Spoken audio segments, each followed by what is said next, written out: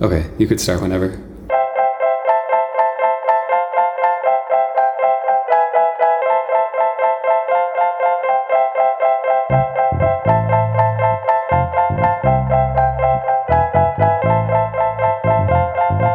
Welcome back to another episode of the Born Again Again podcast. So today's episode is going to be different from anything else that Katie and I have put out so far. For any of you who haven't been following along, most of the other episodes on our show are about our journey away from our Christian faith and all the issues and experiences that kind of come along with that. So if you haven't listened before and you're curious about the reasons why my wife Katie and I left Christianity and became atheists, I would suggest heading all the way back to episode 1 to get a clearer picture of kind of where I'm coming from as I have this conversation today. So a few weeks back, I posted a request on my personal Facebook account asking if there were any Christians out there who'd be interested in having a conversation with me for our podcast. In the post, I specified that this won't be a debate or a me versus you kind of thing, just a chill, open-minded, friendly chat to ask questions and explore each other's beliefs. Although a lot of my Facebook friends are old church acquaintances and family who are Christians, I really wasn't sure what the response to that post would be. I know when I was a Christian, I wasn't really looking to get into confronting conversations with atheists, but I thought I'd post the question anyways and just see what happened. Surprisingly, I got a lot of people who wanted to talk, and what you are about to listen to is the first of these conversations that I've had so far. My first Christian guest is Matt. I originally met Matt because we were both a part of the same church in Wisconsin, and then we began working together and since have become just longtime friends. Even though I disagree with Matt's Christian beliefs, I've always really enjoyed the conversations that we've had through the years, especially about kind of charged topics, and so I thought he'd be perfect for a little chat today. Again, this isn't a gotcha kind of debate. It's just a real-time, honest conversation between two people. We're not experts. Neither of us are. I'm not an expert in atheism, and he's not an expert in Christianity. We're just two real people having a real conversation and asking real questions. My hope is that this conversation can be helpful for those of you who are kind of nervous about having similar talks with Christian friends or family members in your life. As I listened back to the talk when I was editing it, there were so many things that I wish I would have said differently, or questions I wish I would have asked, or things Matt said that I wish I would have gotten clarification on. But you know what? This is all a learning process, and I'm better prepared for next time. It was actually interesting when I sent the convo to Matt before posting it, just so he could listen through it. The first thing he said back to me was, "Man, it's brutal hearing myself talk." And I can relate to that. So like I said, we're real people having a real conversation. So just keep that in mind. We're practicing here. Practice makes perfect, I hope. My personal goal would be to be able to have these types of conversations while presenting my views fully and clearly without kind of hiding anything, while at the same time still being respectful of my conversation partner's views. So if you love what we're doing, you can leave us a review on Apple Podcasts. You can come and join our community on Facebook or follow us on Instagram. Or you can find us on Patreon, where you'll find additional episodes and you can join up with our book club. Actually, last week, Katie and I released a Patreon episode where we dissected the bizarre Christian parenting book that I was raised on called Growing Kids God's Way. So if you're into that type of thing, you should head over there and check that out. And lastly, before we get into it, being that this is the first time doing this type of episode, I would really love your feedback. Is this type of dialogue helpful? What was frustrating? What had you squirming? Were there any questions that I should have asked? Are there any obvious blind spots in mine or Matt's views?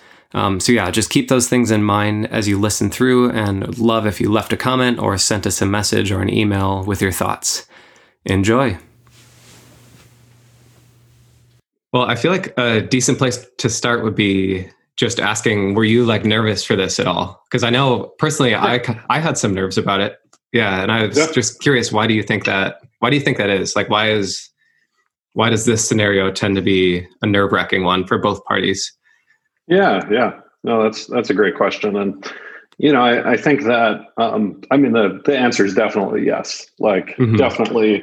Definitely nervous thinking about it. When you initially asked me, my initial response was excitement, because I love having these conversations with you. Like, I really, we've had the opportunity to talk about these things in many different scenarios, both when you were part of the church and afterwards. We've always been able to have really good conversations around what can be hot topic issues. So I was excited about that. Then as I thought about, people listening who, don't know me, and just having a bunch of kind of, I don't know, flies on the wall, or whatever you want to call it, just people kind of outside of our relationship, outside of the conversation, listening. I've never really done that before. So it kind of, I think it's just mainly the unknown that that makes me nervous, because I do, especially around sensitive topics or disagreements or anything like that. I like to really approach them relationally, because I think there's such a potential for misunderstanding, and, people hearing a phrase and then immediately kind of categorizing where you stand on something, or, so whether it's politics or I mean, politics is the biggest one right now, because we're in an election year, and totally things, how those things go. So, I like to approach those conversations relationally, because I think that's the best way to make sure that real communication happens, and that I'm able to make sure that the message that people are hearing is the one that I'm actually putting across. Right. So the idea of a bunch of people listening without me being able to interact with them and know them, makes me a little nervous. Plus, the topics we may be talking about are pretty important topics. So even more so, I don't want people to misunderstand what I'm saying. But nervous, but I think there's more excitement than nervousness, because, like I said, I love talking with you about these things. Yeah, I feel the same. There's always a little bit of a sense of nerve when, if we're recording a podcast, just Katie and I, and, it's not like between two opposing opinions necessarily. I still get a little bit nervous for that, because it is weird to think that you're kind of emptying the contents of your mind out into the ether, and then everyone can just sit there and look at it and think about it and analyze it and all that. But I think one thing that helps me get rid of that fear a little bit is kind of just setting the context for who we are. And so obviously all of the people who are listening know Katie and I really well, and know that we're not scholars in this area or any kind of authority figure in this. We're just simply sharing the contents of our mind as just people. So I wanted to express that here, as well as that, Matt, you and I, neither of us are scholars in this area. We're not authority figures on this. We're just trying to figure things out and just having conversations as two regular people. And of course, we're both going to have shortcomings, and both going to have things that we overlook, or perspectives that are, don't encompass everyone else's perspective. So bear that in mind as you're listening. We're just two people trying to figure it out and having conversations and trying to do it the best way possible. So yeah, absolutely. And I think the other thing too is another big shortfall in this type of what's the word? This type of medium is sensitivity, right? And that's part of relationship. Is I know you, and I know with certain things, I'm going to try to be more sensitive and help you understand where I'm coming from. And, so I'm sure I'll come across insensitive at times, because that's kind of my normal bent. I'm more of a, I like to think things through rationale and logic. And sometimes I accidentally step on feelings, but I trust that I won't do that with you for the reasons I just said. But, if there's any listeners that are, take offense to something I said, that's definitely not my intent. And totally. I think you know me, you know that, but it can be hard for people who don't. So. Yeah, definitely. So for a little more context, Matt and I have been friends for a long time, probably 8 years or something now at this point. And we actually work together. So I've worked for Matt for a long time as a full-time employee, and now I'm doing some contract work for him, which I know that when people hear that, they're probably Joe, that is not a good idea to be like talking with the person who you're working for about this kind of stuff. So we'll see. I was joking with Matt before the call that if this doesn't go well, then you can fire me immediately. Yeah. So within a couple of weeks, I'm begging everyone listening to send their web development leads my way. Then maybe something went bad. No, I'm kidding. I'm kidding. But yeah, we've had so many good conversations. Like you mentioned, I feel like we're able to have good conversations about like difficult topics and able to talk through things. And try to focus on like reason and logic and all of that. And I've just really appreciated our conversations about politics and abortion and social issues and all of that in the past. And so I was super excited when you responded to my message and said that you were willing to talk, because I feel like you really are like the perfect person to talk to about this stuff. Well, thanks, Joe. Yeah, absolutely. So I guess one place that we could start is I'm and I wanted to mention too, my kind of goal for this is that we could both be just like totally honest and try not to worry about hurting each other's feelings too much. Because obviously there's sensitive topics, and I know these things are like really important to both of us, but as much as we can, I'd love to kind of try to set our egos aside and just have, an totally open dialogue both ways. So that's not to say I think we should be extra mean to each other, but just that don't worry too much about hurting my feelings, I guess is what I'm saying. All right. Well, here goes. All right. Nice. But I thought an interesting place to start would be, I'm curious if you're willing to share kind of what you thought when you first heard that I was leaving the church and, that the podcast was coming out and all of that. Cause I'm sure that wasn't like an easy or nice thing to find out about. I'm just curious, what your thoughts were about it.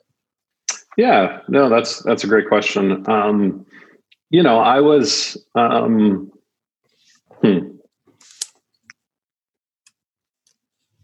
I was definitely, I was surprised, surprise was definitely one of my feelings. In some ways I was disappointed, not in the sense of like, oh, I'm so disappointed in you as a person, but just disappointed because, I think we, as you mentioned, we've had a friendship for a long time, and a lot of the things we discussed and a lot of encouragements and things were around our place in the church and our faith and all of that. So it was kind of hard for me, and it also it caused me it caused me to question my faith in a sense of man, if because the whole if you want to some people refer to it as deconversion thing has been a thing. There've been it seems like a lot of people lately that these past couple of years that it feels more prominent. I don't know if we're just hearing more stories than we previously did or if it is more prominent. So and a lot of those people, I don't know personally, but with you, obviously we've been close for a while. And, sure. So it's kind of tough for me to reconcile that even with my own belief and my own faith. So that actually, there was you, and there were a couple other situations, not the exact same type of situations, but just relationships I had with Christians that, with a couple different Christians that, went unexpected directions. And it just kind of threw me into this, like, man, what is going on? Like, what is life? Yeah. What is faith? Am I wrong about everything I believe? It kind of threw me into that. And it was probably, I don't remember the exact time frame, but it was probably somewhere between, 9 and 15 month period where I kind of walked through that. And, wow.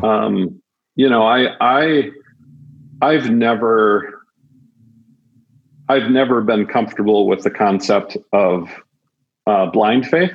I don't think the Bible calls anyone to have blind faith. It calls people to have faith. But I believe it's supposed to be a knowledgeable, reasonable faith. Yeah. Right? So So this was no exception. So it kind of started me on this journey of which I've been through a couple times in my life, but a journey of questioning why I believe what I believe. Is what I believe reasonable?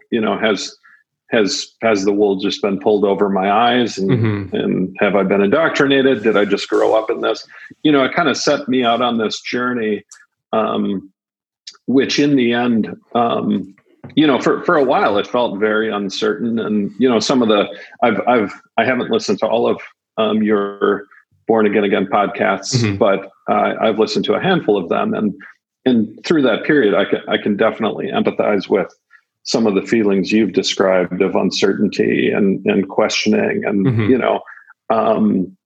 but in the end, it ended up strengthening my faith, to be honest. And I'm glad I went through that journey. Yeah. I guess that's kind of a long-winded answer, but no, that's great. I think that answers your question. Definitely. I feel like honored in a way that, my leaving the faith kind of caused you to have some of those feelings, because I feel like it means in a way that you do respect, my logic and the way we've talked about things. I think,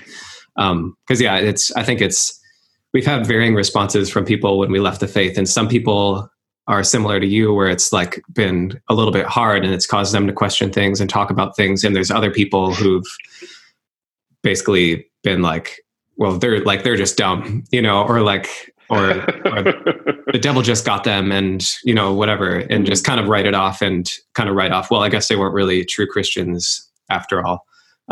So anyways, I feel like honored, I guess, that it feels like respectful that it caused you to think through those things, So you went through a period of questioning, which I'm sure you've done multiple times in your life. But do you feel like, are there a few things that are kind of like key pillars that cause you to say, like, no, I believe without a doubt that, Jesus who he says he is, and the Bible's true and all that? Sure. And maybe it would help to, before I answer that question, to kind of frame up something about myself and what I mean when I say certain things. I'm very, I think different people have different, and I think this is a conversation me and you had, Joe, and one of the reasons we get along so well, because I think you're somewhat similar to me in this area.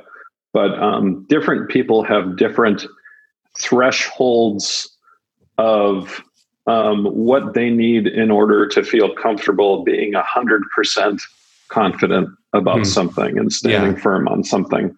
And my threshold is, I've found through my life, higher than a lot of people. Meaning you need more proof or whatever to be 100% certain of something. Yeah. If there's, so here's an example. Am I 100% certain that my life, that I'm not in a coma right now, and that my entire life has just been a construct of my imagination, and that I'm going to wake up and none of this is real? I can't say that with 100% certainty. Sure.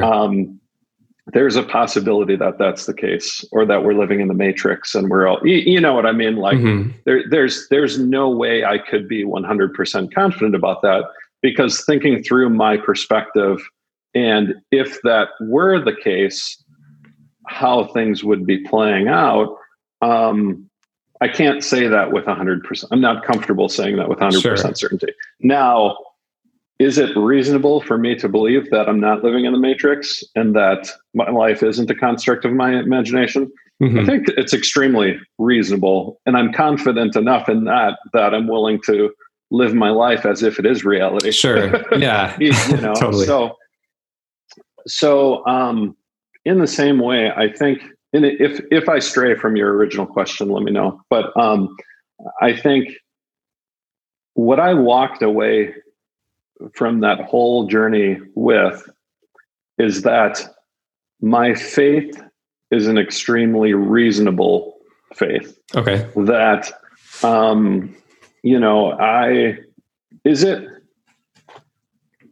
I am very confident that what I believe is true and reality. I'm very confident in that. Mm-hmm. Could I be wrong about it?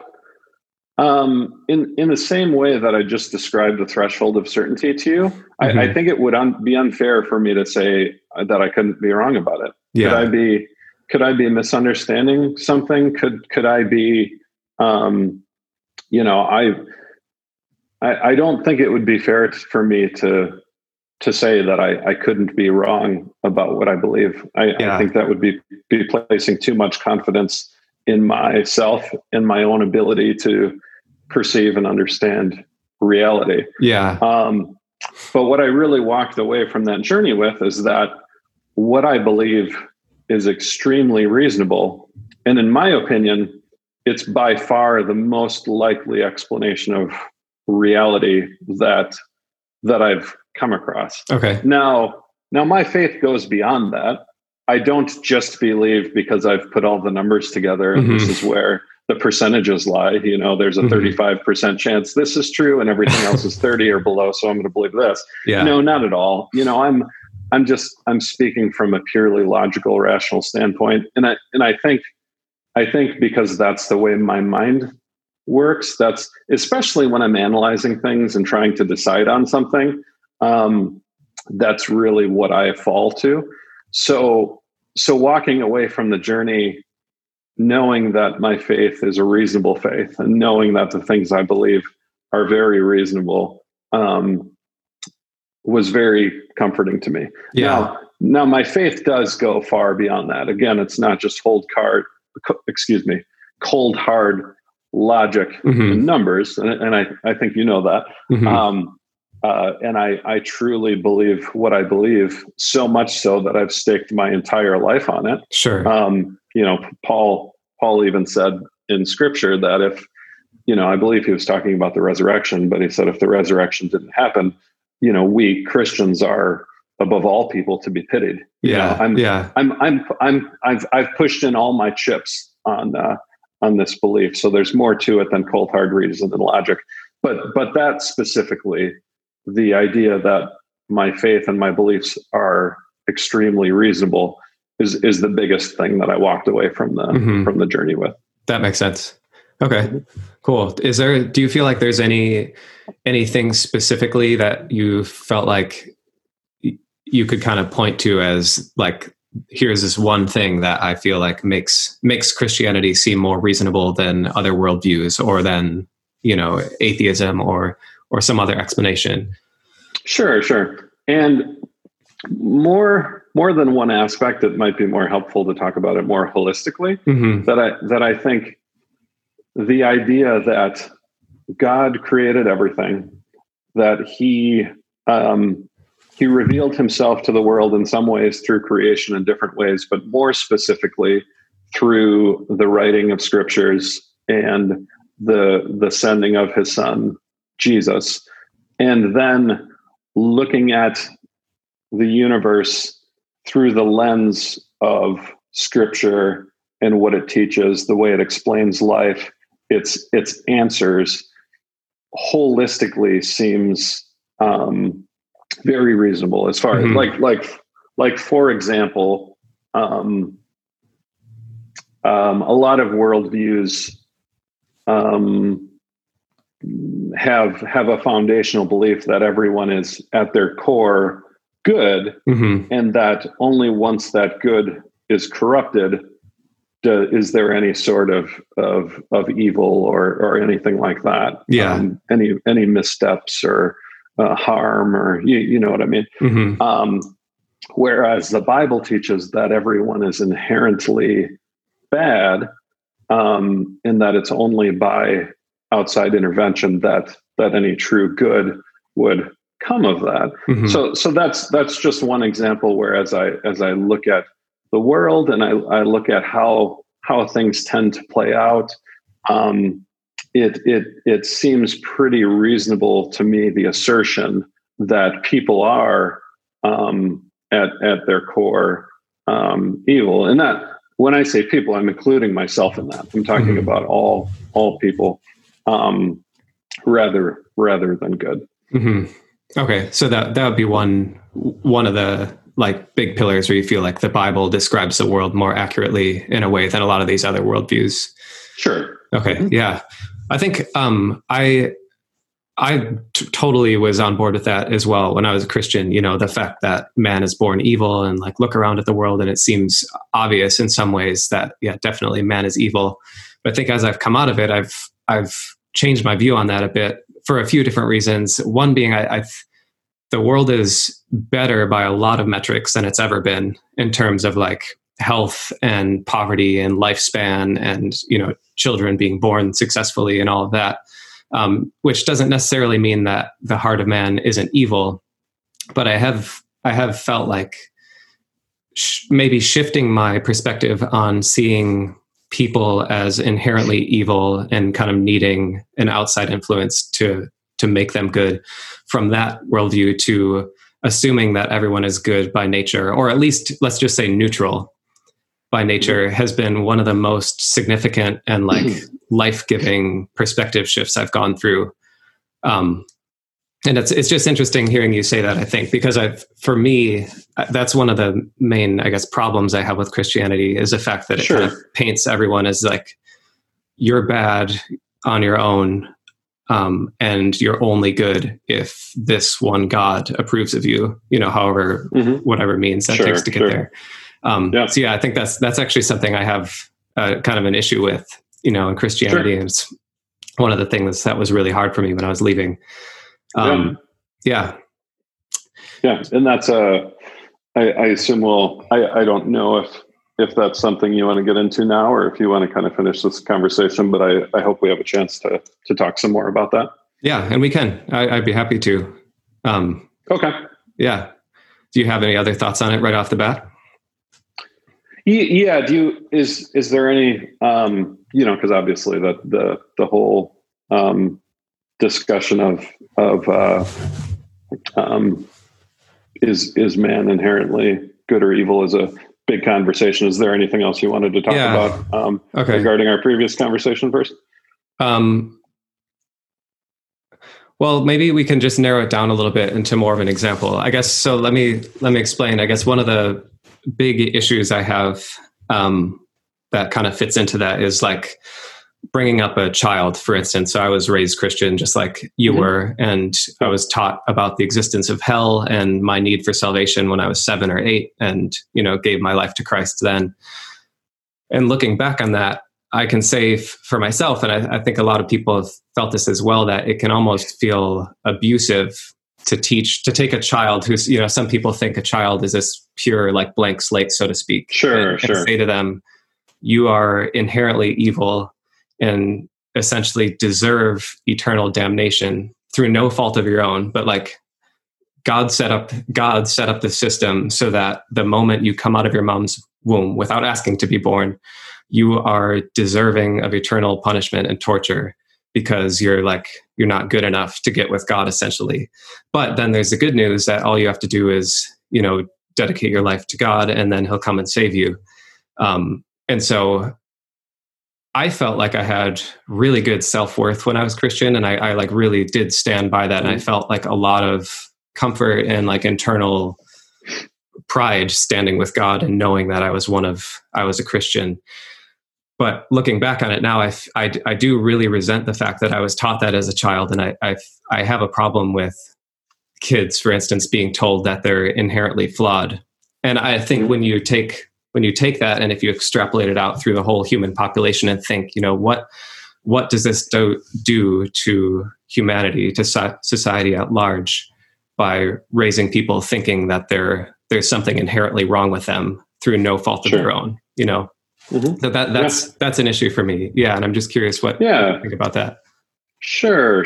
And hopefully we can come back to some of those statements, because the way that you expressed it doesn't exactly line up with what I believe about it. But first, to answer your more broad question of abuse, I 100% agree that is abuse. if it's not true. Mm-hmm. So if you're right, if we all start out good or neutral, and kids are raised to believe that they're inherently evil, Mm-hmm. I think that could qualify as abuse. Yeah. But if it's true, if they are evil, you could say that it would be abuse not to teach them. Sure. That, yeah, that's right? true. So mm-hmm. yeah. So does that play into, like you were saying with your faith, maybe would you say you're not 100% sure about your faith? I mean, I know it's hard to kind of put it into a metric, but yeah, I'll say this. I'm as sure of my faith as I am of anything. Okay. Yeah. Okay. All right. So then that makes sense that if you're operating from that so worldview. Most people would call that 100%. Yeah. Right. Okay. So if you're operating from that worldview, then I totally get what you're saying. To not teach your children what you believe would be abusive, because in your mind, you're Sure. essentially sending them or allowing them to go down a path of potentially destruction. Sure. And would you agree with that? That if they were, I mean, even the rest of Christianity aside, if it were true that they were evil, do you agree that it's not abusive, but maybe abusive not to teach them that? Yeah. Yeah. I think if that's true, then that is definitely the right thing to do, of course. Right. I think where I struggle is that if I'm not absolutely 100% sure that it is true, I'm seeing how big the potential downsides of believing that and it not being true are. You know what I mean? Yeah. And so I can understand that. Yeah, being on the other side of things, it feels like it's not worth the risk to me, because of how difficult it is to kind of unlearn that later in life if potentially a child were to down the road take a different path or whatever it might be, Sure. Yeah, and I think one other note about that too.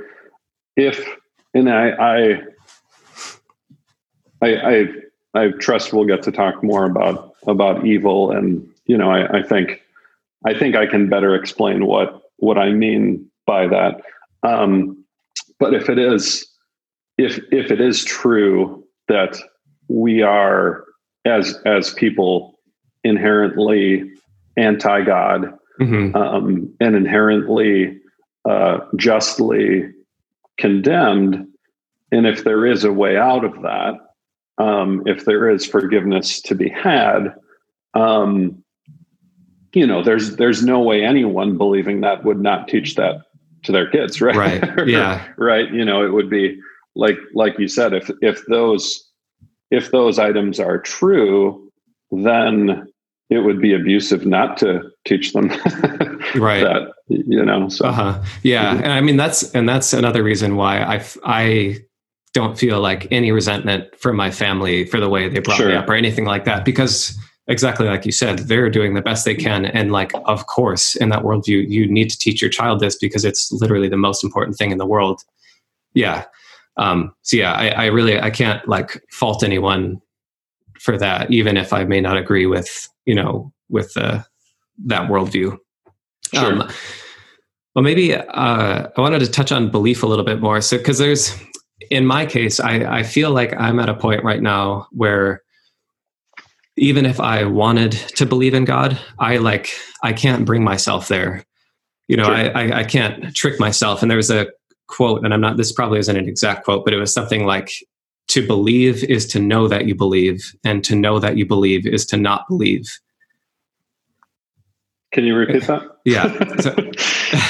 To believe is to know that you believe, and to know that you believe is to not believe, which the way I kind of take that is that if I were to say today, I want to be a Christian, I want to put my faith in Jesus again, which I feel like there's maybe questions on whether or not I could even come back to faith, but I would be very conscious of the fact that I made a decision to believe again. And just the fact that I had to decide, okay, I'm going to believe this, means that I don't inherently believe it. Because if I inherently believed it, I wouldn't have to talk about that. You know what I mean? Does that make sense? I think so. And I think, and I hadn't heard that phrase, so I'm just kind of processing it on the fly here. But it's, some of, you could say that's kind of it's part of deconstructionism, right? Kind of taking apart what we think we know about things and kind of deconstructing that, which can really be a good thing. But so it makes sense philosophically, but if you think about it practically, it feels like it falls apart pretty fast, because if you say, because it's essentially saying that belief is impossible, but we believe things every day, right? When I sat down in this chair, I believed it was going to hold me up. When you said you wanted to have me on the podcast and we were going to talk as friends, I believe, we live our life. I mean, we make decisions to thousands of things every day. And I think part of it too goes back to it's kind of questioning the threshold of confidence that we were talking about before. And that's where, and I'm almost reluctant to talk about it, because it feels like it's been used in these type of conversations ad nauseum, but I'm not sure how not to at least mention it. But the idea of faith, right? So even I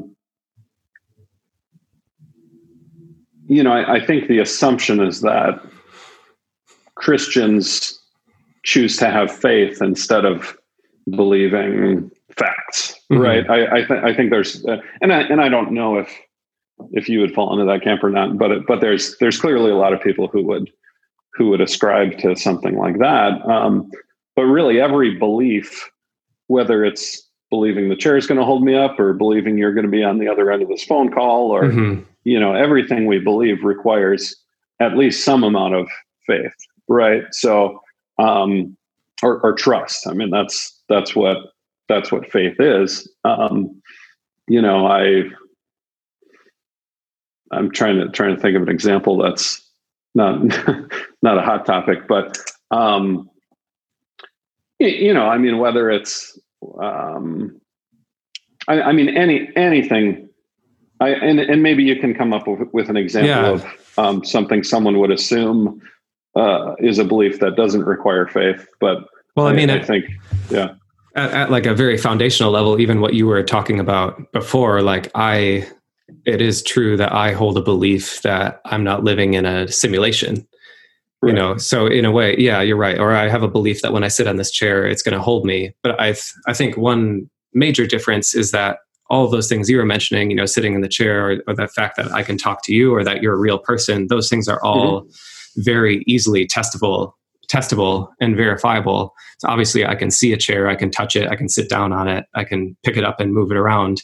Whereas God is invisible, and in my mind, there's no way to test your Christian faith. And so I guess my feelings about faith as a concept have shifted from faith being a virtue, because I originally thought having a lot of faith, that's a virtue. That's something I really admired in people, and really admired in like the founding fathers of Christianity and all of that. But as I've grown out of that, I feel like I don't see faith as a virtue, because in my mind, faith means that you don't have the ability to test something, or the tests aren't conclusively proving something some way, but you're choosing to believe in spite of the lack of evidence. You know what I mean? Does that make sense?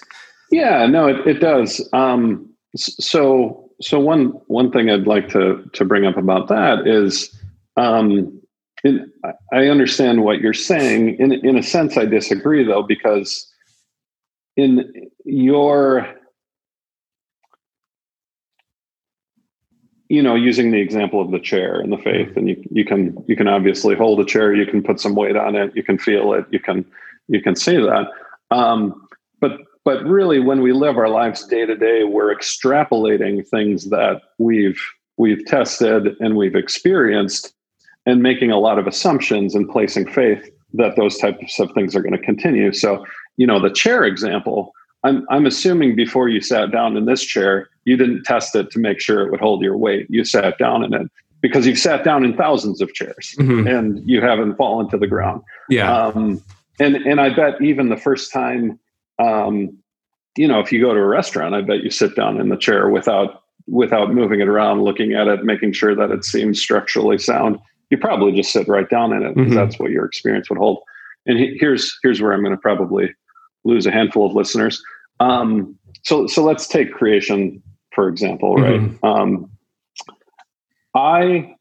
My entire life experience has shown me that when things are complex, when they work well, when they fit perfectly together and function in an efficient way far beyond what I could put together, that there's intelligence and intentionality behind that design, whether we're talking about a computer or a bicycle or whatever. My entire life has taught me that. So when I look at something like a flower, or I'm watching a hummingbird or something like that, I have faith that God created those things, but that faith is based on my experiences and testing and what has proven itself to be true, to the extent that, and I'm, like you said, I'm no expert, I'm no scientist, I'm a simple Joe. Yeah. Or Nice. Simple Matt, I suppose. I'm also a dad and make dad jokes, so nice. Please forgive me. To me, from my experience and what I've learned, and I'm not an expert, but I'm also not stupid. I put a lot of time and effort into analyzing things and thinking through things. It seems to me more reasonable to have faith that God created everything than to have faith that there is no God. So just using that as one example, I think there's plenty of people that would look at that and be like, oh, that's stupid. You have so much faith that there's a God. Where I would say, well, yeah, I do have faith, but I think it's very reasonable faith to have. And not only do I think it's reasonable, I think it's more reasonable than what a lot of people are placing their faith in. Okay. Yeah, that makes sense. So I can't say that I'm like a strict, cold, hard atheist where, I think for the longest time, like nature around us was a big thing that kept me in Christianity feeling like there is no way that like the Big Bang just happened and this is all just totally random and all of that, Sure. But I think, again, my thinking changed on that a bit from the two options being like creationism is true and God created the earth, or the Big Bang happened, or whatever, because for me right now, I think the camp I'm in, like my answer to the existence of the universe is, I don't know. Yep. And for me, that feels like a much more intellectually honest and it feels like a position where I don't need to hold faith. I don't need to ignore like my senses and set my logic aside in any way. It feels good essentially to be in the place where I'm like, I don't know. And that's okay. And to me, I think I don't know is a better answer than the specific Christian God created the whole earth. You know what I mean? Yeah, totally. And I think that's it's a very fair intellectually place to land. And I appreciate the honesty of that. And I think it goes back to what I was saying as far as any belief requires faith and requires some amount of faith. And it would take a lot of faith for you to say that I am confident there is no God, right? And it takes a good deal of it takes a lot of faith for me to say that I believe the God of the Bible is true and that Scripture is His revelation to us. And both of those beliefs take faith. And the thing is, the only way that we can be honest and not apply faith to a belief is by saying we don't know. That we don't know. That's the only place you can land without faith. But but here's the rub with that, is that there is something that's true. Either there is a God or there's not a God. If there is a God, either he's the God that the Bible reveals him to be, or he's something else completely. Mm-hmm. So saying I don't know is intellectually honest and doesn't require faith, but it doesn't explain what's true. Mm-hmm. Right. That's true. So if we're gonna, I think, and I don't even ask you because I'm positive you would admit that something is true, mm-hmm. Yeah. Right? Either God exists or he doesn't. Right. And that truth is objective and real for everybody. It's not as if God can actually exist for some people and he can actually not exist for other people. Right. He either does or he doesn't. So if we're going to try to understand anything, we're going to have to apply a measure of faith. And we do our best to explore what's reasonable and what's logical and what makes sense. But at the end of the day, if we're going to hold any belief, we have to have faith in that. So for that reason, I do think if we're not confident in something, it's best to just say, I don't know, because we need to be honest and we need to. Blind faith is not helpful. I already mentioned that. I'm a big believer in reasonable faith. Mm-hmm. But for something as big as, is there a God? Is there not a God? Am I evil? Am I good? What's going to happen when I die? Those are questions that I think are worth exploring and worth attempting. And I know that you're not saying that it's not worth exploring. Sure. I'm not saying that, but I think they're worth exploring, and that we should be trying to come to a conclusion and a belief that will require faith, but is a reasonable faith. Mm-hmm. I see. Yeah, that makes sense. I think I'm not totally on board with the chair example with having faith, or that faith is related to the faith that it requires to believe in God.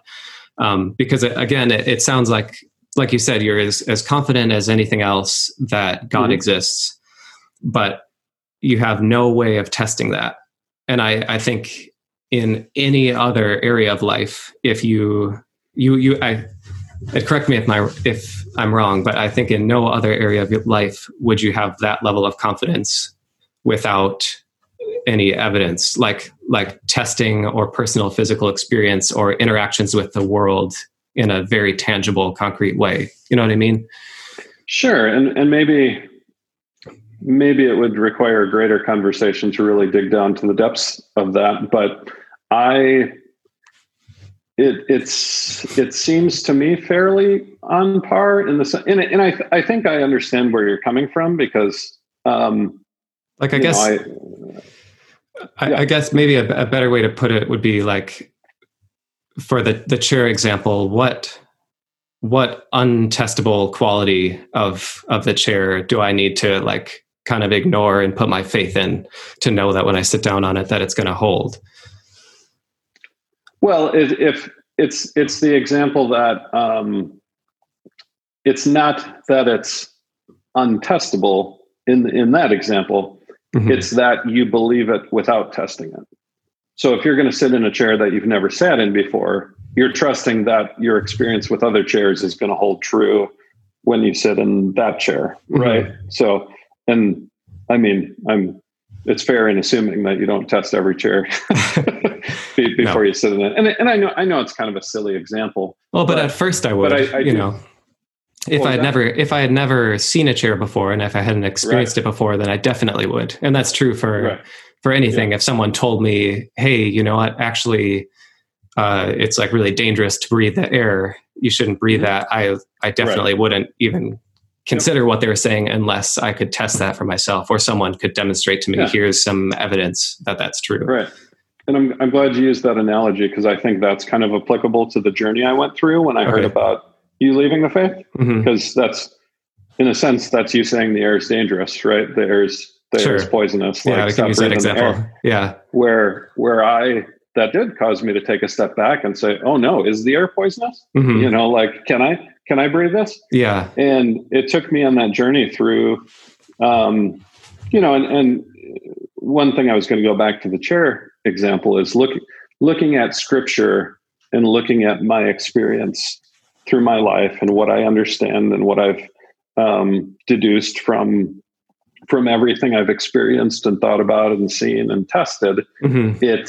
It lines up. And that's what I mean about reasonableness, is it seems to me to be the most reasonable explanation for everything I understand Mhm. that I've come across. And that's where I use the analogy of the chair, because I think, I'm taking my experience with life, the things I've tested and analyzed, and looking at what scripture, which by the way, we haven't gotten to talk about the foundational level, but obviously I've built these presuppositions that God is real, and he's revealed himself through scripture. So that's why I go back to scripture a lot, because I believe that is the way that God has specifically revealed himself to the world. Mhm. And so that's why I keep referring to scripture.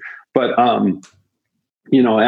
as I've tested the things I've experienced against scripture, it all seems to hold up. So then when there's something that I haven't experienced, I believe what scripture says about it without having to test it myself. And sometimes I still do if it's something that can be tested.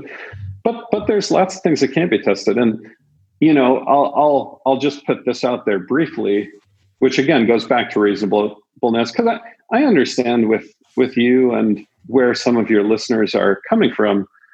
Some of the stuff I say probably sounds crazy, and I understand. I understand that. But if you think about, so just imagine the hypothetical that it is true that God exists outside of us, that he's this infinite being that never started, never ends. He's infinite. And then he creates this finite creation, including us. So we're finite and God's infinite. In that scenario, if that were true, it would make a lot of sense that we can't test everything and that we can't understand everything. The way God thinks, the way God works, God's plan. And again, not that it can't be thought through and reasoned, but at the end of the day, if I could fully understand everything about God, everything he does, that would actually by definition prove that he doesn't exist, because I'm finite and he's infinite. So a lot of the reasonableness for me, because I'm sorry, I'm going down a couple different tangents. No, it's fine. I'll come back to it soon. But as I'm thinking through things, and things that not only seem, that are intangible, God created everything. That's and that kind of gets at what you're talking about being testable. It's intangible. It's not in front of us. I can't go back to it and see if it happened or didn't happen. Right. One of the questions I asked myself to kind of analyze, which doesn't prove or disprove something, but it shows whether it's reasonable or not, is what would I expect to see in my reality if this thing were true? Okay. So what would I expect? Like if God did create everything, if this were true, what would I expect to see in the world around me? So I've actually gone so far down a tangent that I don't even remember what I was originally talking about. So I apologize for that. Oh, that's all right. Is there anything you were asking me that I didn't answer there? I don't think so. I don't have I don't know if I even had a super specific question. It's just interesting to talk through all these things. I think originally you were talking about the chair. So, I think also a presupposition that gets people into trouble is presupposing that we can understand everything. Mm-hmm. You know, there's plenty of people who either don't believe in the existence of God or are, you know, just unsure as you are, that would place kind of like, you know, for example, science as the highest standard, as the highest truth, which, and don't, I mean, you know, I'm not a denier of science. Like, sure. I'm not, yeah, of course. but I think it's unfair to presuppose that there's nothing outside of science and bigger than science. Just from a pure logical, reasonable standpoint, I don't, you know, to say that because we haven't, and I'm not saying you're saying this, but if one were to say that, that if I can't experience or test something, it therefore doesn't exist, I think is an unreasonable argument, which I can see also where from the other side that might seem like a cop-out, like, oh, okay, well, if you don't have an answer to a question, you can just say, oh, God's bigger than us, he doesn't understand. Yeah. I get that too. And I get why it seems that way, but that also doesn't mean it's not true. Sure. Right? Yeah. And I would agree with that. Yeah. I think that I think it's completely reasonable, and I would be as confident as anything else that there's things that we are unable to understand. I think the thing that seems unreasonable to me is to be so confident in something existing that we can't fully understand. You know what I mean? Mm-hmm. Yeah. And I think too, you know, we could dive into a lot of that and why I do think it's reasonable on a case by case basis, but we probably don't have time for that right now. Yeah. Maybe that's another whole conversation in itself. Sure. Cool. Let me think. What else can we talk about? Could I, you know, we were talking about the inherent evil thing. Do you mind if we touch back on that? Definitely. I'd like to clarify what I believe Scripture. Yeah. And are you on like a time crunch or anything?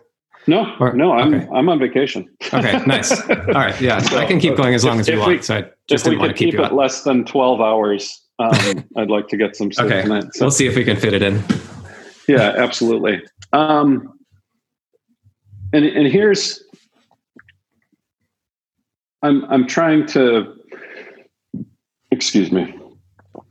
You know, one of the things about evil is because I think that the way that when we were having a conversation a number of minutes ago, you talked about the baby being born inherently evil and things like that, and I think that's a common way people would explain what Christians believe about that, and if that's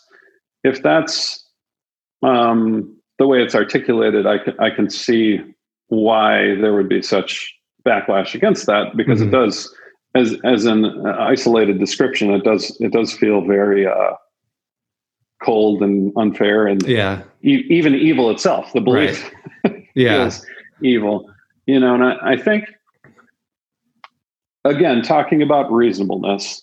So let's again pretend for a moment that it's true that God created everything, that God is fully just, that he's completely sovereign, which means he's in control of everything, that it's God. God has existed before creation forever, and he's God. God is God, right? In this scenario, if you're playing along with me. And God decides to create what we know as creation, or the world, the universe as it exists. And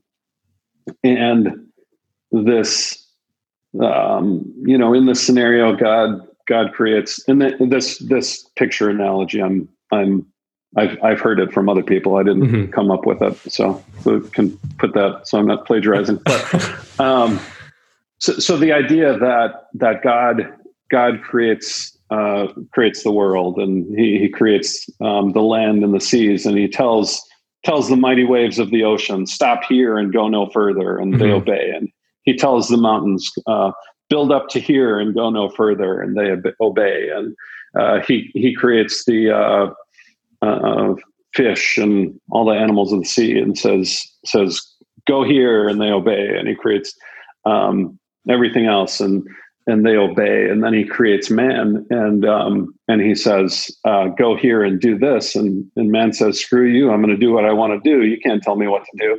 You know, I think that idea at its core, the idea of man's rebellion against a sovereign God who created us, you know, call it treason, call it rebellion, call it whatever you want, I think helps us get our heads around what it means to be evil, to be sinful, whatever you want to call it.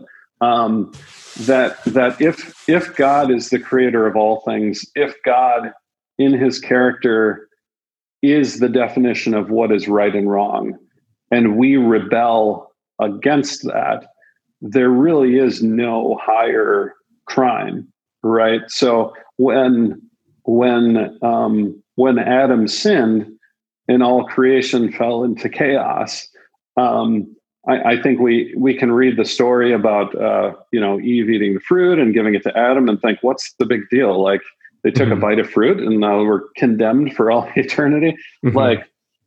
But I think if we understand it in that context of what rebellion against God actually means, and then also understand it in the context of, if that rebellion condemned humanity, as you said, I can understand why someone would look at it and feel that it's unfair to be this idea that we're born into sin or inherently evil, or however you want to state it. But in addition to that, we also continue to choose rebellion against God on a daily basis. And again, when I say humanity, or I'm not just talking about Hitler. I'm not just talking about atheists. I'm not just talking about any single group of people. I'm talking about all of us. You know, we, as humanity, we rebelled against God, and we continue to choose that rebellion on a day-to-day basis. I think if we try to wrap our heads around that in the scenario I proposed, if those other things are true, I think we can get a little better idea of what that means. Does that make sense? Yeah, I think so. I have a few thoughts about that. One would be, in this scenario, you know, God is all powerful and sovereign, and he created us and gave us free will, in a sense, to be able to choose our own path, and we can choose to follow him or we can choose to reject him. And obviously there's consequences for that, that's something we could talk about another time too. But so in the scenario, which actually, I don't know if you want me to address it, but I don't completely agree with what you just said. Sure. Yeah. As far as what I think. So I don't want to interrupt you, but I don't know. I think it's important. Pivotal. Okay. Yeah. I believe, and there's Christians that disagree about this, and I'm not representing Christianity. Of course. You know, I'm just telling you my thoughts and what I believe the Bible teaches. I believe that Scripture teaches that, because you just kind of presuppose this neutral ground where we're just kind of created, and we can choose one of these two roads. You know, we can choose to follow God, we can choose to reject God, we can do what we want. I believe that Scripture teaches that that in humanity's rebellion against God, we've actually we've lost even the ability in our corruption to freely choose God without any type of outside intervention. That I do believe that we're free to choose, but I think we also choose what we want none of us is born wanting God. None of us is born wanting to fall into submission to who God is, his created order, the way he's created things to be. And I think that rebellion has become part of our bloodline through Adam. So I think what Scripture teaches is that God has to intervene for us to even have the ability to choose him, that he has to draw us to himself. So I just wanted to clarify. Okay. Yeah, that makes sense. I think that I'm on board with that. That's what I believed as well as a Christian. So yeah, I appreciate that you cleared that up. Yeah. So I guess one major problem I have with like the justice of God is that so we're talking about like the Garden of Eden, and whether or not that's literal is kind of besides the point. But so in my mind, God created the whole universe, and he created mankind, man and woman, and he put them in the garden. Again, not necessarily literal, but just for the ability to kind of explain where I'm going here. Put them in the garden, knowing that they were going to fail, and also allowed the devil to be in the garden with them, and also allowed the devil to exist for some reason, and also created the punishment for people not following him, knowing that people would stray from him. Feels so tyrannical. It feels really evil, because it essentially feels like God set up a system. No, let's say that throughout history, 50% of people became Christians and are saved and are going to heaven. And I think that's probably a huge exaggeration, I agree. In terms of percentage wise. It seems so evil to me that God would create a system, including the devil and hell and heaven and all of that, knowing that 50% of his creation would be destined to damnation. Regardless if they deserve it or not, or if they chose to rebel against God or not. He's the one who kind of set up the whole big picture. And to me, it feels like that's definitely not what a loving God would do. It feels a lot more evil to me. Yeah. What do you think about that? Yeah. I mean, first off, I can empathize with that line of thinking. I can understand why people have those thoughts. And there's probably elements of what you just brought up that I'm not sure about as far as I couldn't give you a confident explanation of. I think there's a couple of things that are important to talk about around those questions. As far as, and you know what, Joe, do you mind if we just pause for a second and take a side? I'd like to say something, and this is where I've really enjoyed this, and I do feel like we're just talking as friends in our conversations. And but if I could just address your listeners for a second, because I think there's a couple important things that are really crucial to say that I know that you understand. And we probably don't need to say them in the context of our relationship, but I think it's probably good for your listeners to know and understand. So do you mind if we pause and kind of do an aside? Okay. Totally. And if you can just make a note of that question you asked to bring us back there in case I don't remember, because I do want to answer your question directly. But okay. A big part, at least my perception, and you can, in fact, I'd be interested to hear if you disagree with me, because you probably have more, you for sure have more of an inside perspective than I do. But as far as the whole deconversion phenomenon movement, whatever you want to call it, the whole deconversion thing, and the people that have professed Christianity and then later turned away, and I think everyone understands what I mean by saying that. Yeah, definitely. There's definitely exceptions, but one of the most common threads I've I've seen as I've heard the stories and heard people talk about it is hurt and pain and things, wounds that have been created, and a lot of these wounds are from people who profess Christianity, and I think there's for some people, again, not all people, but I do think that there's a good number of people who have kind of a caricature of what a Christian looks like, and it involves being very, very prideful, very arrogant, very dogmatic, self-righteous, condemning, judgmental. And I wanted to take an opportunity to apologize to anyone who's been hurt by those types of Christians.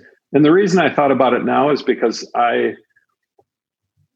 we've talked before, Joe, where we live in an environment where it's so easy to say a certain phrase or say a couple words and get immediately categorized into a group of who you are and what you think and all that. And let me just say that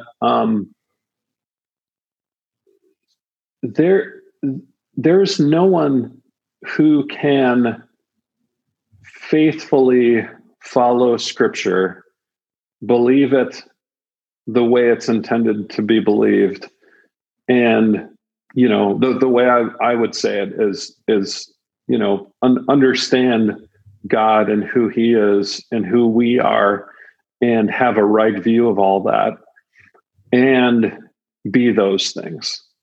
Okay, be prideful. So just to give a quick example of what I'm talking about. If I believe, me, Matt, if I believe that I was born sinful, and even the word sin's really loaded, but if I believe I was born in rebellion against God, and that day by day I continued to choose to rebel against the creator of the universe, and I also believe that He, through no merit or earning of my own, sent His Son to die for me, to not only forgive me of my sins, but to give us His righteousness so that I could be forgiven. That takes, if I really believe that and take that to heart, that takes all pride out of the equation. Yeah. And I don't think that I'm better than anybody.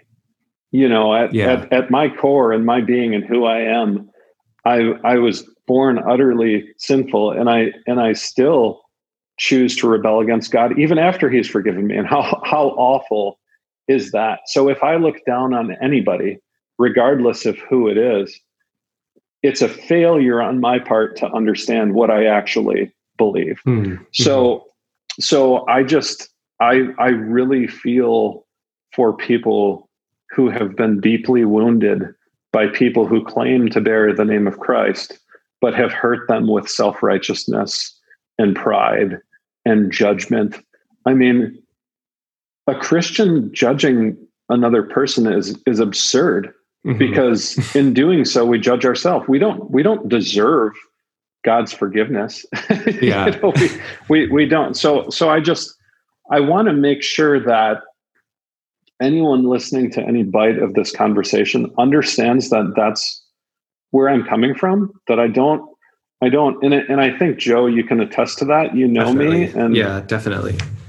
Yeah. So I whether we agree or disagree, I mean, I don't expect anyone to listen to this podcast and go from, thinking there's not a God or believing something contrary to what I believe, thinking, oh, Matt, that he sounds like a nice guy, I'm going to believe that now. I think that's probably not a likely scenario. But I really want you to you being the listener, I know you understand this, Joe, but I just want you to understand where I'm coming from and what my heart is behind it. Because I think that those people you encountered that have hurt you in that way were probably one of three things. There's a lot of people that claim the name of Christ that, according to Scripture, are not Christians, right? Mm-hmm. So they especially here in the U.S., there's a lot of people who would say they're Christians, but according to Scripture are not Christians. There's a second group of people that are Christians but are immature in their faith, and people when they first trust Christ tend to get really excited about all the doctrine and stuff, but haven't really been matured and refined into understanding how low they are, compared to other people's. Or thirdly, as Christians, we still rebel against God at times. We still do stupid stuff, and so anyway, I number one wanted to apologize for that, and number two, and I feel your pain, and it's real pain, and it's really hurtful, and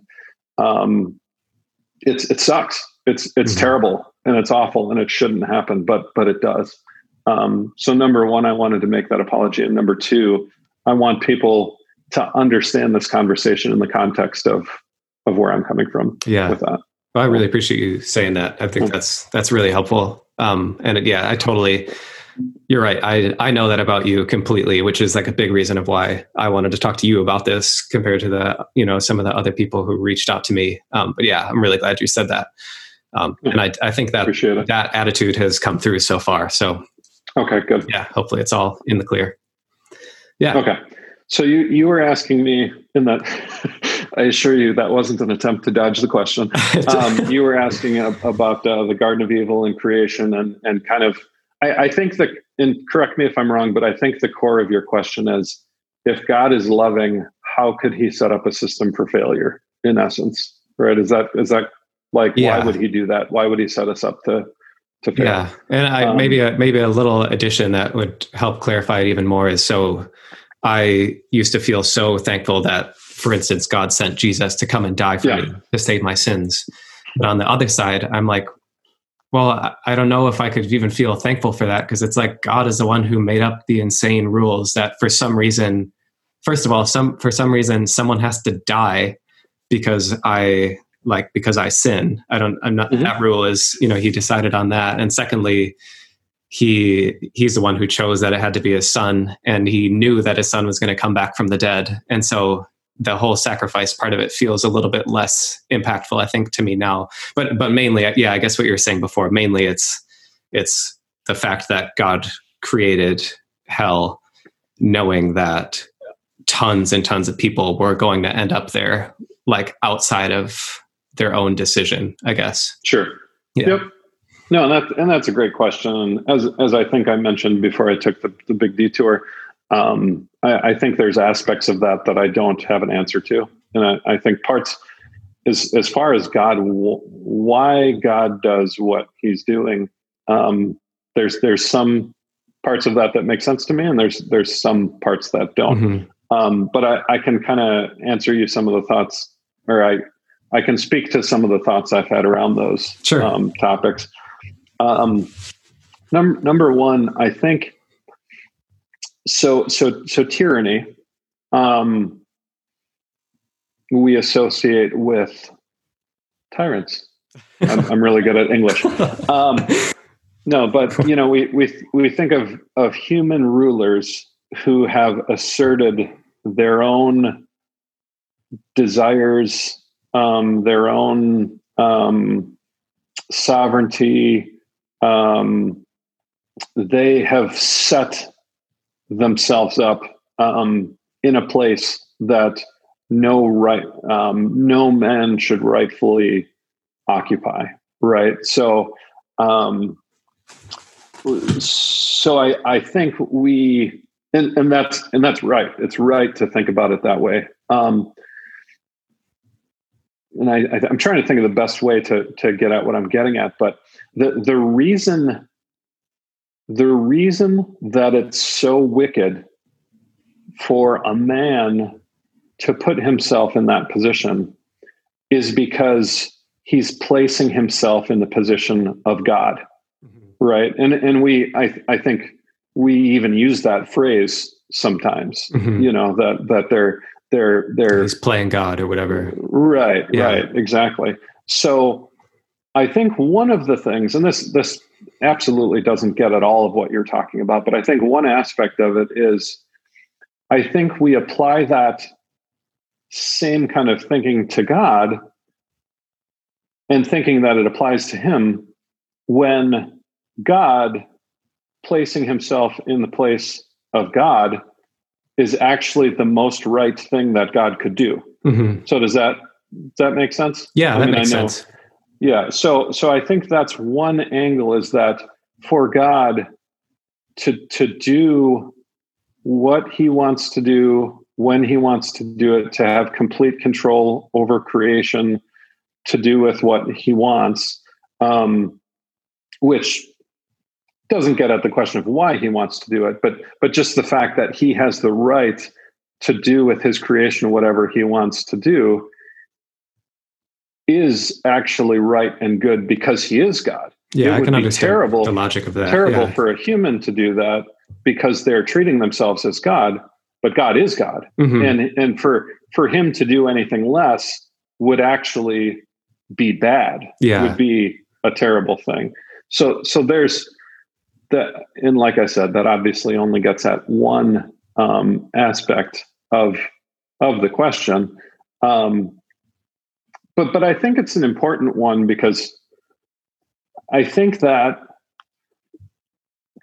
we need to realize that if, again, in this hypothetical that I'm right, that God created everything and that he is who he says he is, that he is perfectly good and right doing absolutely anything that he wants to do, in that for his finite creation to try to judge him based on their standards is actually the opposite, that it's not right and good, because he is the one who defines, not only does he define it, as in he says this is the definition, but he as a person, like who he is the definition of good and righteousness, and that anything he does is good and righteous. Mm-hmm. So again,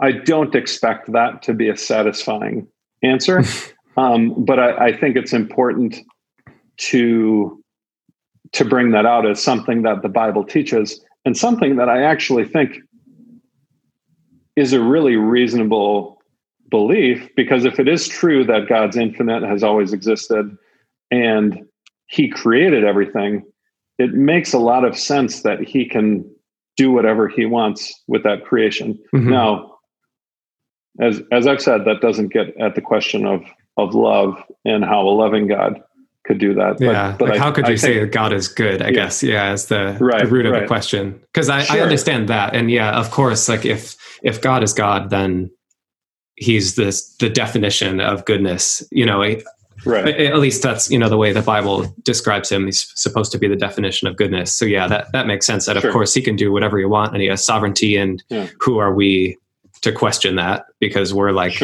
down here, and he's unimaginable compared to us.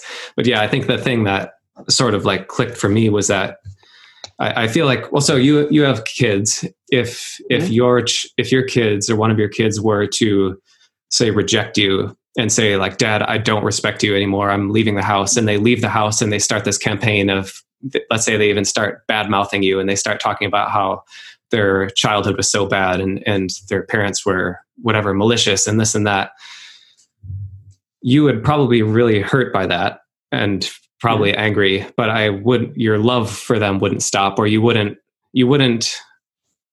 for instance, vote for them to get the electric chair. Mm-hmm. But in the scenario I'm looking at, that's kind of what God has done. He's brought us into this world, and if we choose to reject him, we're like we're screwed, Sure. And so in my mind, I see you as a way more loving father to your kids than God is to us. It's not even a comparison, because you would never do that to your kids. Your anger and wrath would never pour out on them. And I feel like you would be much more likely to forgive them, even if they were actively working against you, than God does, in the sense that if we reject God, then we're, sent to damnation. Sure.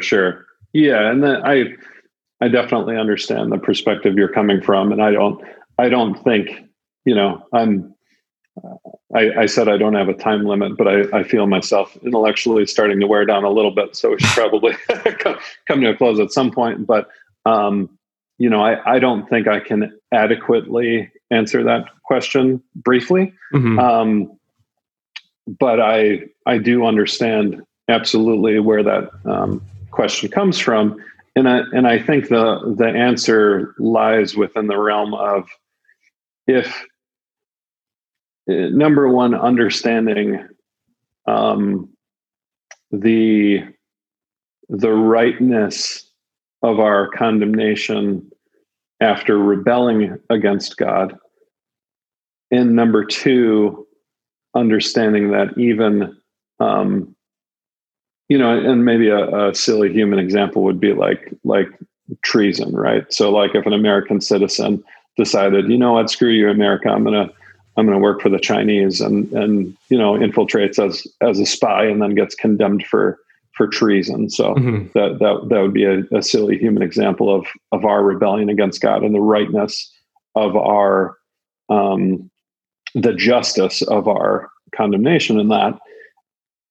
And then seeing what God did in offering up his son, and making a way to forgive us. And like I said, maybe both of those things, I think, probably require a good 45 minutes of conversation totally right. to adequately get across the nuances of what I mean by those things. But mm-hmm. I think I don't want to, I'll just give that as a brief preview, maybe, if we get to talk more about that later. Yeah. And there's one more thing I'd like to say, if you don't mind. Sure. As far as God's goodness, I was actually just talking to somebody last week about this, because I do, one of the more common arguments against God that I hear revolves around the idea of why, if God is good, why would he allow the evil that he allows? Mm-hmm. Which doesn't exactly get at your question, but it's in that same kind of realm. That's a question I have too. Yeah, sure. And people ask that question without, I think, realizing what it would entail for God to wipe out evil, because we would all be swept up in that, right? And that God's, again, if the Bible's true, if we've rebelled against God, then his wiping out of evil would be wiping out of us mm-hmm. as well. Mm-hmm. So that obviously doesn't answer the question, but I think it sheds some light on what it actually means to ask that question as well. Because usually what people mean is, people dying prematurely, atrocities like the Holocaust, and mm-hmm. why would God allow that, without realizing our crimes against God, and that the elimination of evil would also eliminate us. So I think it's important to realize that, at least is part of what we're asking. Yeah. And we don't need to go into that too much more, but I just kind of wanted to highlight like sort of a theme that I feel I keep coming back to in my own thoughts about all of this, is that's true. That if we were to say, God, why don't you wipe out all of evil, that would include all of us. But that only includes all of us because God made me evil. You know what I mean? Like, God had me born knowing that I would become a Christian and then I would fall away and reject him potentially. Sure. So in a way, I feel like how can I deserve the punishment for that? Yeah. Because God is the one who put me in this world knowing I would be evil, knowing I would do evil things, that kind of stuff, And so it always feels like a zooming out, because we could talk forever about any of these single issues and drive it home. But it's always kind of like stepping back and really questioning, why is a system like this? And it's great that God came and he sent his son to die for me, but also he only sent his son to die for me because he made me evil, and he made the rules that if I'm evil, I would have to go to hell. So like, how can I be thankful to a God who did that? It feels like, what's it called? Stockholm syndrome a bit, where like our captor, we switch to end up loving and saying, oh, praise God, thank you for saving us. But it's like, we're thanking him for saving us from himself. Yeah. And it's a thing I wanted to say too. When I left Christianity, I didn't want to leave Christianity. That was like the last thing on my mind. And it wasn't based on like a specific hurt I had necessarily, but I felt like my faith was slipping. And I prayed and I prayed and I prayed, and I talked to friends, and I probably talked to you some, and I talked to elders at my church, and was like scraping by, begging God to give me faith and to like bring me back to him. And I felt so crushed, like every day that went by, that my faith wasn't coming back, or that I felt it slipping more, or that something like these questions I'm asking now, the more that those questions bothered me, the more heartbroken I got, because I felt like I don't want this. Like, I want to be a Christian. Right. I love God. I want to be with God. I want to be his like servant on the earth. What is happening? But it's these kind of like system, big overview questions that are kind of like an impassable block for me now. And so I guess maybe this could be a good last question to talk about. We can wrap it up. Hopefully it'll be a little less like philosophical or too deep. Sure. But so for someone in my position, who's, like I said, I think I'm open-minded. I'm trying to be open-minded and open to the possibility that you're right, that God is real, that everything in the Bible is literal, and it's true, and it's that Jesus is the way. But I can't force myself to have that faith. And so what would someone like me do in my position? Sure.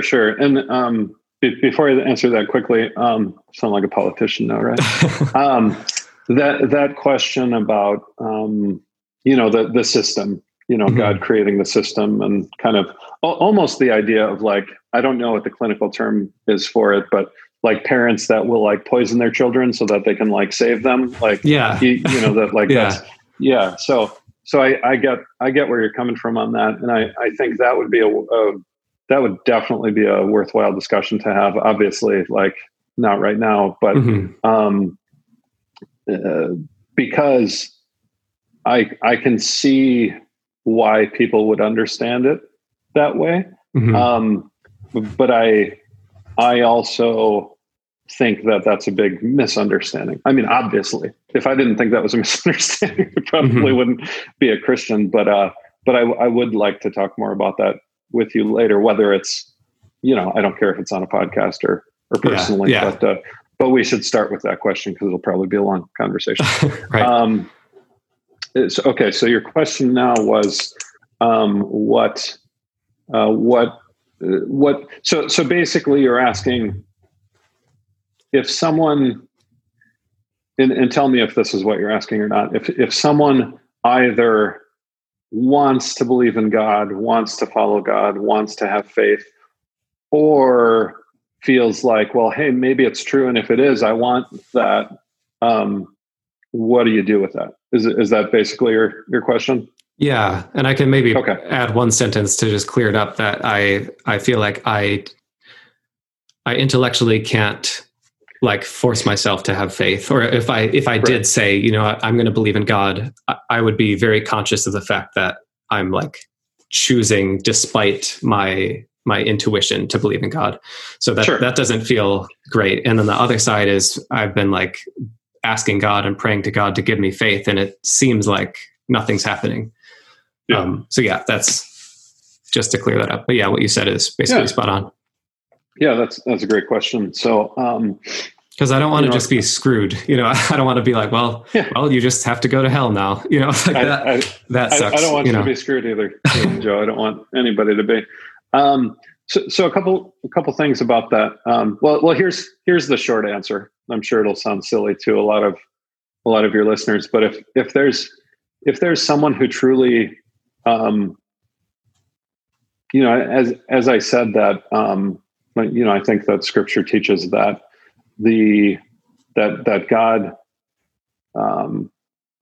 it takes God reworking our heart to even want Him or follow Him. So number one, I believe that if you are having that desire, that and again, not just I think God will make my life better, or what, there's plenty of other things to chase after. But if you truly find yourself desiring to know God and who He is and follow Him, that's God already working in your heart. Again, what I believe. So as far as what to do, I think praying that God would give you faith, and I understand you, Joe, that it sounds like that was a big part of your process, and as you were walking away and not wanting to walk away, that was a big prayer. And as I hope I've done justice to on this podcast, I don't claim to know everything. I don't claim to understand everything. The mind of God, why He does what He does. Some of it makes sense to me, and some of it I'm just not sure. But I think praying that God would enable us to trust Him, that He would reveal Himself to us and draw our hearts to Him. And the Bible calls us to, it's another loaded word, but uses the word repent, which very simply means to turn away from our rebellion against God, and essentially to come to God and say, I've rebelled against you. I've wanted to do things my own way. I've trusted in myself rather than you, and to give that up and to turn to Him. And that's the picture that the Bible paints of faith, and says that when we do that, when we trust Christ for our forgiveness, that He will forgive us, that He took the burden for our sins on the cross, and that He gave us His righteousness through the righteous life that He lived, that we were called to live as humans. So I guess to succinctly answer your question is to pray for faith and to trust Christ. And I believe that Scripture teaches that kind of two aspects. And give me a chance to explain this, because I think it's important. But two things. Number one, that all who God calls will come to Him. And number two, that He won't turn away any who come to Him. That the Scripture teaches that there's not going to be anyone who wants God, who wants to follow Him, that God's like, well, I don't care, screw you, and that there's, So there's that. And I think that, there was a second side that I'm starting to lose my train of thought. Turned into a long conversation. I know, no kidding.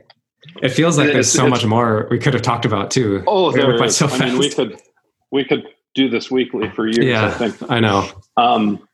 And I just hope that in my brief covering of topics that I'm doing some justice to what I think. And it's hard with the short time frame and short capacity. But so that because you were asking what do you do? So I believe, and this probably raises questions for you, Joe, and it raises some questions for me regarding you too. And maybe that's something we can talk about at another time. But I believe that if you want God, He's not going to turn you away. I don't believe there's going to be people who are condemned that really wanted God, really wanted forgiveness, really wanted to turn from their rebellion, and God just said, no, not you. Mm-hmm. You know, I believe Scripture is clear about that. So I would just say, like I said, pray for faith and trust Christ in the way that I explained. Yeah. So one thought about that, and I like don't take offense to this at all, but I feel like those are the things that I was doing, Mm-hmm. you know, and like I said, I definitely did not set out to be an atheist or like have any anger towards God. I feel like it just happened, you know. Yep. And so it is hard to hear you say that. And I know those scriptures too. So it's not new to me, but it's hard to hear you say, you know, like in essence, you need to ask God. And like, if your heart's really pure, or if you are truly seeking him with your whole heart, then he'll reveal himself to you. Because that's what I felt for years, was that I was trying, repenting, begging God to help me to live a more holy life, help me to repent, help me to have more faith, help me to decrease so that he must increase. For years and years, it felt like, and until I just literally couldn't do it anymore. You know, it just ran out of steam and was depressed. And it feels more than anything, it feels like God just abandoned me, and that the scriptures that I was so like clinging onto so dearly, that God would never keep the door shut for he who knocks, you know, that kind of stuff. Right. And it feels like to me, and I know a lot of people listening, that just is objectively not true in my own experience, that like I was as pure as I possibly could be, and I was as humble as I could be, and was fasting and praying and begging God, and it feels like the door was just shut in your face, you know? Yeah. So it's hard. It's hard to come up on that stuff, because it's like, I know that's what the scripture says, and I know that's kind of what the Christian faith requires you to believe in, but in practice, I've had a very different experience than that. And so then that clashing of like, this is what happened in real life, and this is what I'm holding in my beliefs, that clash just eventually becomes way too much to bear, and you need to do something. And I think some people either kind of try to drop their doubts and ignore that inner voice that's maybe telling them, hey, there's something wrong here, and they, you know, recommit themselves to God. And I think another sect of us, like what I did, was just I just couldn't maintain it anymore, you know. And had to just step back. So it's a little hard to hear that. I understand where you're coming from, but and I, you know, and I was thinking about you too while I was talking, and and that's, I think it would be helpful to have another whole conversation about that. Again, not so I can point out what you did right and wrong, and you know, not at all, but I think just understanding more about that, and you know, that's a hard thing for sure. And I want to clarify too what I said. I don't, as far as, you know, you mentioned like not being, I forgot the exact words you used, but like not being genuine enough, or not being pure enough, or not having enough faith, or, you know, the idea that like what am I doing wrong? I don't it's not about seeking God with a certain percentage of purity of like, you know what I mean? Like, I don't,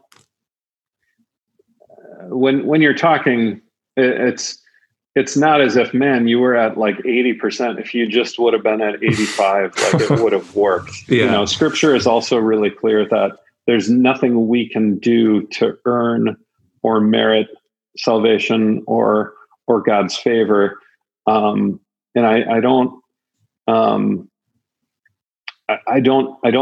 think it's a matter of you functionally didn't take the right steps at the right percentages. You know, it's not as if there's like a chemical equation to getting things right. You know, I think if that's, I think that would be an interesting conversation to talk through and you know, just to delve into more. But I'm definitely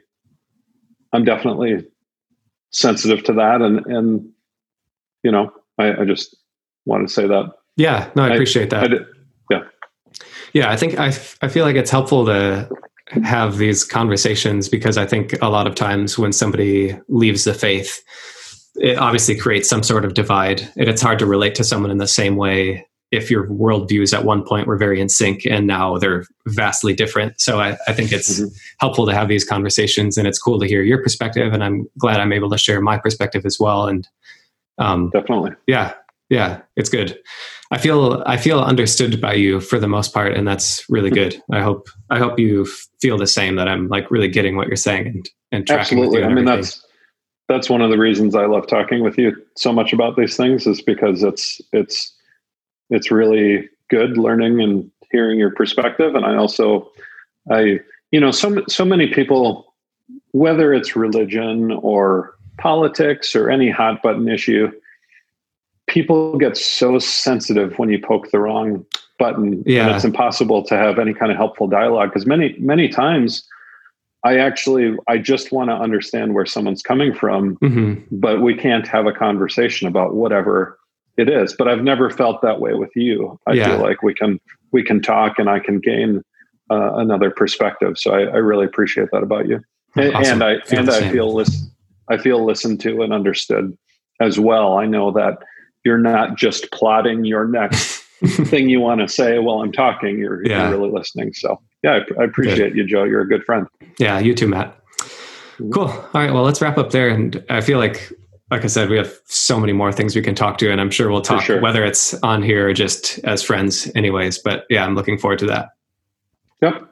Thanks, Joe. I appreciate it. Thanks for having me on. Definitely.